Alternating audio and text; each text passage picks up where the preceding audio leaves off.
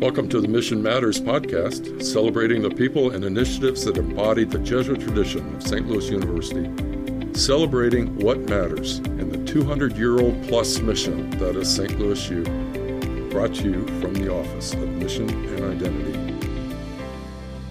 So welcome back. I am pleased to have as a guest today, Dr. David Pohl, who is the director for the Center for Interprofessional Education and Research. Very happy to be here with you, Virginia. I started off as an undergraduate and I grew up in California. I'm a first-generation U.S.-born, first-generation college student. When I graduated from undergrad, I got a job in health, and it ended up being a path that really opened my life significantly. Kind of concurrent with that, in 1985, I also was introduced to and started practicing as a Buddhist. And the idea that in the early 80s, the standard practice was people had health problems and their provider said, well, you've kind of reached the end of your medical management. So just take these medications and keep your life in order and wait. There's nothing else we can do. And that the founder of this program said, well, look, if we exercise and we change our diet and we change how we deal with life and we practice these skills and support you in them, we found that patients start to experience a sense of empowerment and the symptoms of their condition, they could actually manage better, have functional daily lives. So that was phenomenal. It was great. And I grew and found my passion in terms of the education piece in that process. But I also started to become aware that it was a private program that did not utilize insurance and that there was a very affluent group of select individuals that were having the opportunity to come for a month. I was learning a tremendous amount. We had 100 people coming in and joining us every 2 weeks and staying for a month. So there was relationships, there was all sorts of things. But that gnawing piece of there's people in the community who are not getting these resources led me into a degree in public health and community health. I moved into the nonprofit sector and got a job with a phenomenal organization. It was an urban Indian health program in downtown Los Angeles. And all the things I hoped for happened. Looking at marginalized communities, understanding disparities and inequities in a completely different way, and having to challenge my lens of what I thought health was about. So I did that before I left Los Angeles. I came to St. Louis and this opportunity came up at SLU, and there was a job that worked on pipeline programs of introducing high school and other kids to health careers, as well as mentoring our medical students in the community in clinical training and longitudinal service. The underlying idea is if I don't train in the community, I'll never go back there and practice. So that's how I started. In 2005, I started here at SLU. So in January, that will be my 20th year. And it's been really an opportunity that I value and appreciate in so many ways. But yes, I did that. And I started off there, and we'll talk a little bit about the service distinction and how that related to the work with students. As the health professions program started to evolve this idea of what is practicing across professions and teamwork and effective communication to improve care. Somebody said, hey, you practiced in teams in the private sector. You practiced in teams in the nonprofit sector. Why don't you do this? And so I shifted over and started focusing on this idea of interprofessional education. And I've been doing that more exclusively since 2013. Okay. Yeah. So that's been a full 10 years of that work. In all of that experience, let's talk a little bit about the intersection of the work and the mission. I think it's more of an alignment. It's kind of like what we've been doing with the core of saying, hey, the core goals and the learning outcomes that the university is striving for with students is not separate from what we're trying to do to develop health professionals. We use different language. We have different accreditation and program requirements, but we're trying to get to the same place where we have learners and future people in society that are basing their, not just on their knowledge and their technical skills, but a sense of compassion. And this, what is the purpose of healthcare? It's to help people be able to function and enjoy their life, right? So I think that it's that aspect of alignment. Am I willing, am I able to utilize my faith to value that of the other? And I really got immersed in this when I was working in the Native American community of saying, I don't have to stop being a Buddhist to value this. And I asked my boss at one time, was there anything that triggered you when you said, I want to hire you? He said, when I asked you the question, do you think that you can come to understand the experience of the Native American people? And I said, I don't know if I could ever understand it, but I believe I can come to appreciate it. In my mind, the interview was over. You were the person, right? And it's not that I had to take on the beliefs. I had to say that these are valuable, even if I don't understand them. And am I willing to understand them in a way that I can find a common language that what I have to bring is in service, but what I'm immersed in is also changing me. It's a relational. Yeah. There's very practical experiences that I've had along the journey that's given me the opportunity to learn more about what's that language. What is it I can strive to understand more about the students around the mission of the university or different perspectives on faith and spirituality. Yeah. I tend to believe that Ignatius had this idea that when he said we are to find God in all things, that he really meant it. And he had an opportunity to practice that himself. Having become well-versed in Jesuit and Ignatian spirituality, with the context of being a practicing Buddhist. My mom and I have had many wonderful discussions, and she's a very strong practicing Christian. And one of the things that she said she was struggling with was this passage of when Christ says, I am the way to God. She had people saying, it's just this is your faith. And she said, well, maybe he's saying my unconditional love and compassion for people is the way to awaken the divine in myself. And the behavior as a human being is the path to God. I am role modeling, cultivating that in myself. And people are like, no, that's not faith. And it's like, I think ultimately that's what Buddhism strives for, and says that, there was a passage in one of the sutras that said Shakyamuni's greatness lies in his behavior as a human being, to seeking and how do I help others, and how it's not enough that I awaken to some truth in my life. How do I help others awaken to the truth in their lives that has always been there? The example that I started with, where it really pushed me into trying to understand, was when I started working here. I inherited a program that the medical school was responsible for, this distinction in community service. And so these are medical students that are here for 4 years. The distinction program was 180 hours of faculty engaged, mentored service over 4 years while you're studying to be a doctor, and a project in response to community need. When I started, there was about 15, 20 students a year who said, I want to do this. And as that cohort went on, we had about 5 each year that graduated. So I started really saying, what's the situation? What's happening with students? What is it we're trying to accomplish? Where do we need to change the support? Something's not working. Students would have such an interest and then drift away. I don't think it's a lack of a desire to serve. It's that there wasn't a system that supported that. And you and I have a great friend and colleague, Dr. Fred Rotnick. So Fred and I connected on this specific project, and Fred is not only a practicing Catholic, he's a physician that graduated from SLU. He's also got a master's in healthcare mission and all these other things. So Fred and I, from 2 different perspectives of Catholic health mission and Catholic practice, and then Buddhism, started to say, what is it we're trying to do here? Exactly. And what's the language that can be broadly applied that I don't have to pretend to use Jesuit or Catholic language? It's authentic to how I support the students. And what we came down to was we called our subversive mission, which was that we're not trying to develop physicians who do some service. We want to cultivate people who feel, I want to serve the community and I happen to be a doctor, right? So that aspect of professional formation became really what we're doing, is what does service look like in the context of my practice, my work practice, my daily practice, my life, right? And as we did that, it changed the way that we started to mentor students and work with them. I had to learn what's the essence of critical reflection in a Jesuit context. And we were able to boil it down for students. What I've learned now is the examine model into that very simple shortcut of what, so what, and now what. What, so what, and now what. And now what, right? So that idea of you're going into a community. Some students came in and say, these are what I believe. Some people say, I don't know what I want to do. Here's the goal. Go into the community and say, what are the needs? What are the agencies trying to do? Where are the gaps that they see? And how can I help? So when you go there, tell me about a memorable experience. What was something that was significant? Why was it significant to you or the community or this individual that you worked with? And what did it bring up? That so what was, it's not just, these people have so many barriers and obstacles and they're so deprived, but what did that bring up? And then what does that lead me to? It's not just, I want to treat everybody nicely. It's, I have to learn about why it triggered this in me. And so cultivating in what Fred and I found was the service distinction program was really the opportunity just to talk to students about that aspect of professional formation in the context of health. Excellent.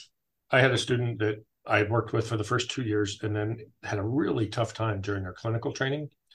And in their 4th year, I ran into them and I said, how's it going? They're like, oh yeah, I love this. And I like this one, and I don't like this one at all in terms of the specialties. And I just simply asked, why? And they stopped in their tracks and said, I can't answer that, but I'm going to go back and do a critical reflection. I'm going to come meet with you. Oh my gosh, that's perfect. If I can help you say, what's important to me And how do I continue to use that as a guidepost and a compass? And I can say, why is this aligned with my values or not? Then I've helped you develop a tool that will serve you, right? Right. And the power of reflection, making that a habit. The Jesuit component that really helped me was there's a structure and a way of articulating that process. And if I help students go from reflect on the experience, well, it was nice, I did it. No, critically reflect on this experience against something. It's a course objective or what I tell you, great. Ultimately, it's got to be against what do I believe and what's true to me. Yes. And that's one of the things that I've learned the language around. And I found the parallels with my Buddhist practice and that Jesuit process. Excellent. The notion that where you are beginning with all those conversations is that each one of us comes with a specific, unique set of skills, abilities, preferences, even biases, the positive and the negative, right? And I think what our culture will often say is start there. And what I hear you saying is, no, that's not the starting place. The starting place is the service and the greater community, the greater good, if you will. Mm-hmm. And then the question becomes, how does my unique person and all that I have to offer and give and bring serve that? How do I show up for that? What's the best place for that? Different people start at different places, right? Some people come in with a very developed sense of who I am. And then life and school and other things and old messages start to confuse that. Right. I had shared with you last week an experience with a current student who was taking a very intensive course over the summer and studying to be a physical therapist. And I ran into her just going out to get a cup of coffee, and she thought I was one of the faculty in her course. And she said, Professor, and I could see her, she was so distraught, right? It was just the anxiety and I don't know what to do. And I just said, hi, how are you? And she said, oh, I don't know what to study. I can't study. I'm going to fail this test. I've never failed in my life. My friend was studying me, and they just packed up all their books and said, I can't work with you. I can't help you. And so I tried to ask her about the study techniques of the anatomy and all the physiology stuff she was doing. And I realized that there's nothing I can give her about how to better study for this. She knows that. And I was able to take a deep breath and step back. And I said, I'm going to ask you a different question. And where does your spirituality fit into your studies? He said, oh, I'm a very strong Catholic and, I believe in God. And I said, great. I'm a Buddhist, so it's not a judgment. It's just me asking, where does this fit for you? I said, so next question I'd like to ask is, where do you see God? And she said, in my heart, absolutely. And I said, that's outstanding. And I related an experience where sometimes we see God as the external, and that we've lost this idea, God in all things includes me. Right. The divine includes me, right? And that my personal struggle was also about that.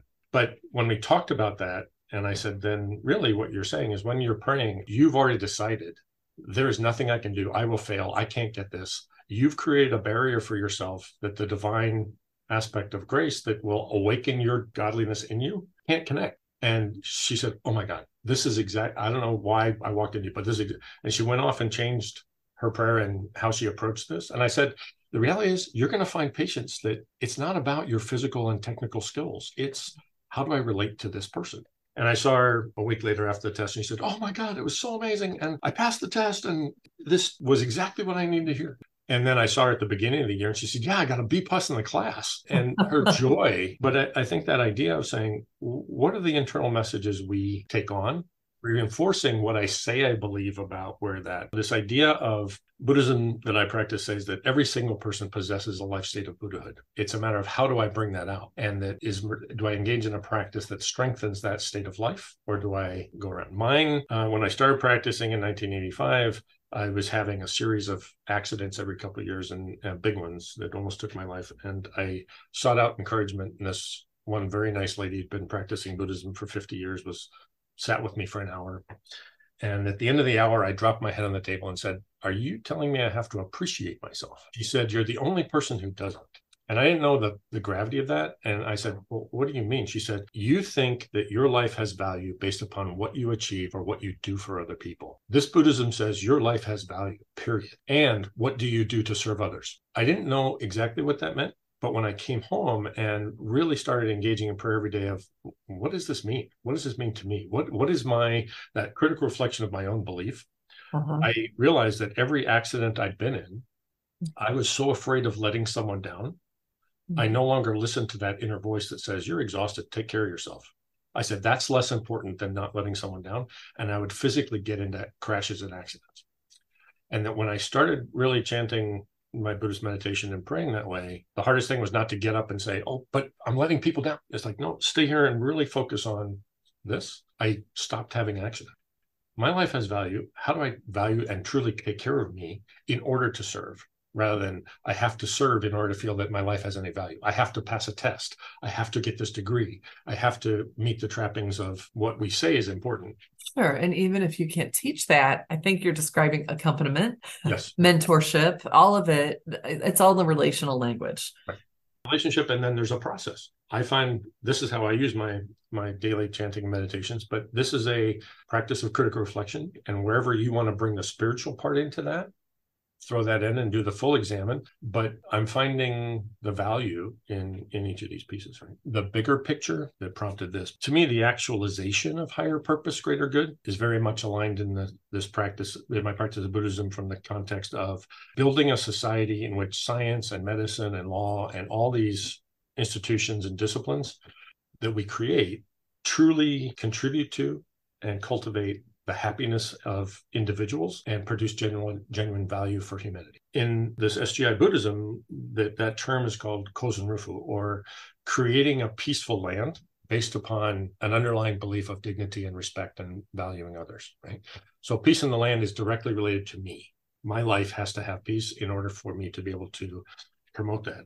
And the idea, so of Kozen Rufu, or higher purpose, greater good, to me, requires this idea of that's not where healthcare, and that's not where education always is. So it's a revolution to cultivate a different system, right? And what that really requires is it requires me to revolutionize myself and find that authentic voice and be able to do it. And that's what I then bring to saying the practice of the sanctity of life, the dignity for people, the social justice piece is embedded in education and all the different things that we do, right? And that being able to connect my individual life, I think that's the spiritual part of being able to do that. So whether that's my chanting every day of this phrase from the Lotus Sutra, Nam Myoho Renge Kyo, or if it's examine, it's me being able to say, here's my challenge, focus on learning here about myself and about others, that I can truly grow and continue to build something I can accompany others as a peer, I can help students. And what comes up in the process for all of us is doubts and fears, and as really, how do I find my highest potential to overcome my doubts and fears and see that that's directly related to my relationship obstacles or my work with students. So let me ask a related but sidebar question. My filter is going to be the Ignatian filter. So you're describing things that I would use language like contemplatives in action, the faith that does justice, all that type of Ignatian language, if you will. Are different spiritualities, different religious practices, just different roads to the same destination? Is that how you would conceive of it? I find that a little bit reductive and simplistic. I agree. Are those practices and spiritualities more languages that we use to describe realities that we all share? Have you given that any thought? Yes, a lot. And I think ultimately, in my conversations with you, have been the same. It's where does this fit? One of the conversations with my dad, and my dad's challenge was, I asked him, well, how do you use your spirituality in your daily life and your work? And he said, what are you talking about? My spirituality, and that has nothing to do with my work or my relationship or my vocation or what I have to do as a job. And that was an underlying issue for my dad in terms of that fragmented way that he approached and caused him pain. So we're all seeking, how do I deal with these difficulties and struggles and the ultimate questions of life and death and relationships with others? But I think that when we reduce it like that, oh yeah, we're all striving for the same thing and let's just get along. I don't think that we go through that process of internally questioning and critical reflection to say, what is it I really believe? Finding the ability to do that and value in others is very much the foundation of interprofessional education, right? So the definition of interprofessional education is when learners from two or more professions learn about, from, and with each other for two reasons: to improve effective collaboration and to improve health outcomes. So I have to start with this idea. I may not understand your professional training, but I'm going to assume that you have value to contribute to me and my patient. Love that. Ultimately, that's the equity piece. That's the social justice piece. That's the overcoming the racial differences. I don't have to say I need to understand someone's racial perspective. I have to say that you're a valuable human being. How do I appreciate you in that way, that you have something to contribute? And that's going to come through learning about, from, and with each other for a purpose, to do something. But the other part is that, especially in healthcare, and I asked this of people, I said, have you ever been on a team where you can accomplish your goal and do a great job, but you never want to work with those people again? And we all do. We all have those experiences. Right? Yes. And I said, in healthcare, it's an exaggerated framework that we don't have the capacity in the workforce to not work with anybody. We have workforce shortages in healthcare that are causing major health problems. So if I say, well, I can't work with that person, I can work with that person, then there's something in me that I'm missing, but it also doesn't enable me to contribute to an effective team. I end up blaming the outside, right? So that aspect of, I have two goals here. One is to look at how do we do the care, but two is, I want to be in a relation with you where I can create a safe place, clear language. We can learn together. I can say what I do and don't know. We can challenge each other. And it's not about who's right and who's wrong. And I think that's where we don't have to look far in terms of spiritual examples or church examples of how different faiths get caught in you're wrong, we're right, and different things. And if we can go to that deeper level of saying, what's our common goal of higher purpose, greater good? Mm-hmm. I use different language for that. And you may, and other people may, but really if we start to define those, and then the question is, what's my role? Well, my role is as an educator in health. Yours is a role as an educator and person in this field. That doesn't diminish either of us, and that we can strive for that goal. But if we create a space where we can trust each other and share and be safe to say, I'm struggling with this, and you can say, hey, David, you really point out this, or can you go back to what you said was important to you? That is the relational part. Then we say, all right, what's an effective way that we can communicate and measure our progress towards whatever we are doing? But we don't all have to have the same way to get there. Say, I have a role because of my experience, my unique things that I bring, but that role has to be in service to something bigger. I had a friend and partner in faith, and he was like a brother for 35 years, and he passed away last year. And we went through an amazing experience over the last 4 years of his journey with cancer. But I was talking to his daughter and helping her to just listen and sort out and kind of critically reflect around what's my dad's experience, what's my experience, and how do I do this? And she had this profound insight in terms of what it meant for her and those tendencies to avoid or what she wanted to run away. And now she has this courage to stand up. And then fast forward 6 months, she was going through some work problems. And I said, what's the difference between now and this relationship problem with this work challenge and this person versus in January where you had this big breakthrough with your experience with your dad? And very quickly, she said, in January, my sense of mission was greater than my fear. And right now, my fear is greater than my sense of mission. And I didn't have to tell her what to do. She said, I know what I need to do. There you go. The spiritual mission of being this compassionate person who is working for a greater good of, I can demonstrate the capacity of a human being to bring out the best in myself and overcome this difficulty and help others do the same. And that she was able to turn around her work situation. What working with Fred and working with you and others have helped me is language that I use that might isolate people. I can now stretch myself and say, what's the language that you would use? And how do we use that together so that how we communicate is not the problem? We're truly striving for a shared goal of what we're trying to work on. That's fantastic. Yeah. So that those are things that we try to embed in the interprofessional piece of that underlying piece. And then do we have a clear goal that we're sharing? What's my role in that? Different professions, different players on teams. And can we keep helping students do that in a different context of who am I? Who am I in healthcare as a health professional? Who am I in care of clinical patients? Who am I in care of with community? And so those are the people that we're doing. And going back to the service distinction program, when I left family medicine and came to IP, we'd increased from 5 people a year completing to 25. Oh, that's amazing. So we were able to take a cohort of 25 from each class. So we were working with 100 students a year technically, but we said, right, you take these 5 out of the new group, I'll take these 5. And we built other peer mentors and said, I'm going to help you over 4 years. I don't have to solve all the problems. I can direct you to someone, and connecting people with other resources, but sticking with that smaller group. That's great. Those people found that this is really valuable for me to figure out. And 23, 24, 25 people a year were finishing that distinction. Well, that's a success story for sure. I think it's a success story for how I had to grow, but it's also a success story of the Jesuit, practices of when we truly integrate critical reflection and professional formation, the students are the ones who benefit, and the people they end up serving That's right. The greater good. Oh, well, I can't think of a better way to close this. I do really appreciate it, and continue to find how we can go together and finding and creating the space where colleagues can truly have these discussions without the fear of, well, will I be judged here or outside of here? Yeah, thank you for the opportunity to share and continue to learn and grow. And for all of you listening, thank you for joining us. And please continue to tune in to Mission Matters, where we highlight the good work being done here in the SLU community, adding to the 500+ year legacy of Jesuit education. Until next time, let's join together as a community, walking a pilgrim's path, following in the footsteps of St. Ignatius in our shared mission. You can engage the mission intentionally here at SLU, and you can encounter it randomly. But good luck graduating without ever touching it in some way. God bless everyone.